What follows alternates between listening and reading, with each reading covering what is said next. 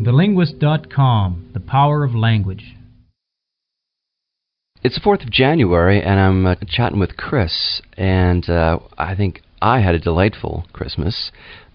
Somewhat uneventful, although being with my family, a family that I adore, is not uneventful at all.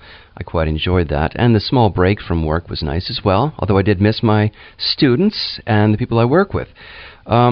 Chris, how was your Christmas vacation, and anything eventful happen with you?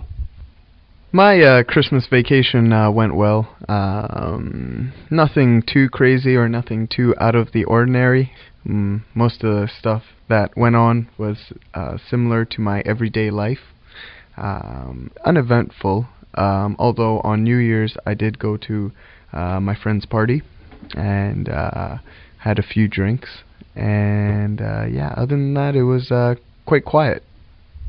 How do you party? Like when I was younger, parties for me would be parents would be going out for the evening and they wouldn't be home until, or they were going on a trip to California and they wouldn't be back for 2 weeks. So we would all go to that person's house and party.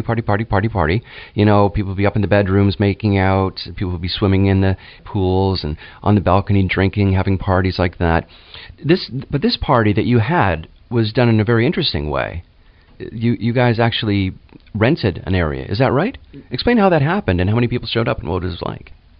Well, actually, my friend's dad built and owns a bar called Jester's near Pacific Center in downtown Vancouver, in the heart of Vancouver.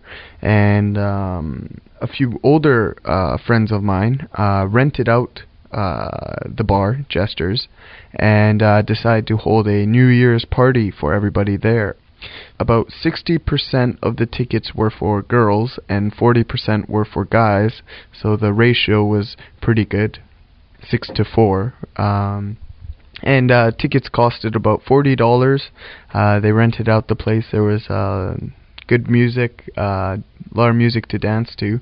A lot of people were heavily drinking and dancing the night away and just enjoying themselves. I think that's the main part of the party, is that everybody enjoys themselves. And this party went without a hitch, so everything went well. One follow-up question. Why the hell was I not invited to this party? 6-4, my gosh. Why wasn't I not invited, Christopher? My friend, my dear friend. Oh well, David, you never asked. You said you were busy with the family. So next time I will keep that in mind, and you will be coming to the parties with all the women. Don't give me that ugly look. No, I forgive you. That's right. I didn't realize. I didn't think I'd be invited, but I would certainly like to join there. I watched Regis Philbin on Dick Clark's Rockin' New Year's Eve and fell asleep before it actually turned 12.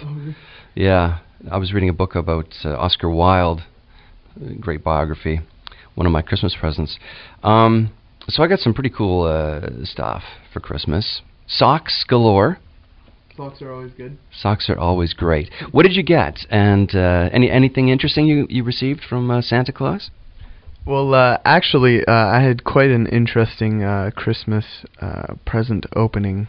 Actually, a couple years ago, my father and I weren't getting along quite well, and one Christmas, there was one present for myself under the Christmas tree, and I opened it, and it was a joystick for a computer that my dad won at a golf tournament.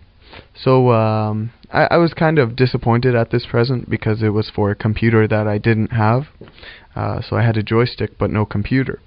And then this year came along. The first present I opened was a printer. And again, I was kind of upset and disappointed at my dad. I was like, why are you getting me a printer when I don't even have a computer?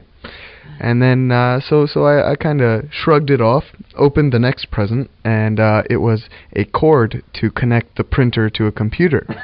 And yet again, I was even more upset and enraged at these phony presents that I got. And eventually, my dad handed me the last present, and I got a laptop.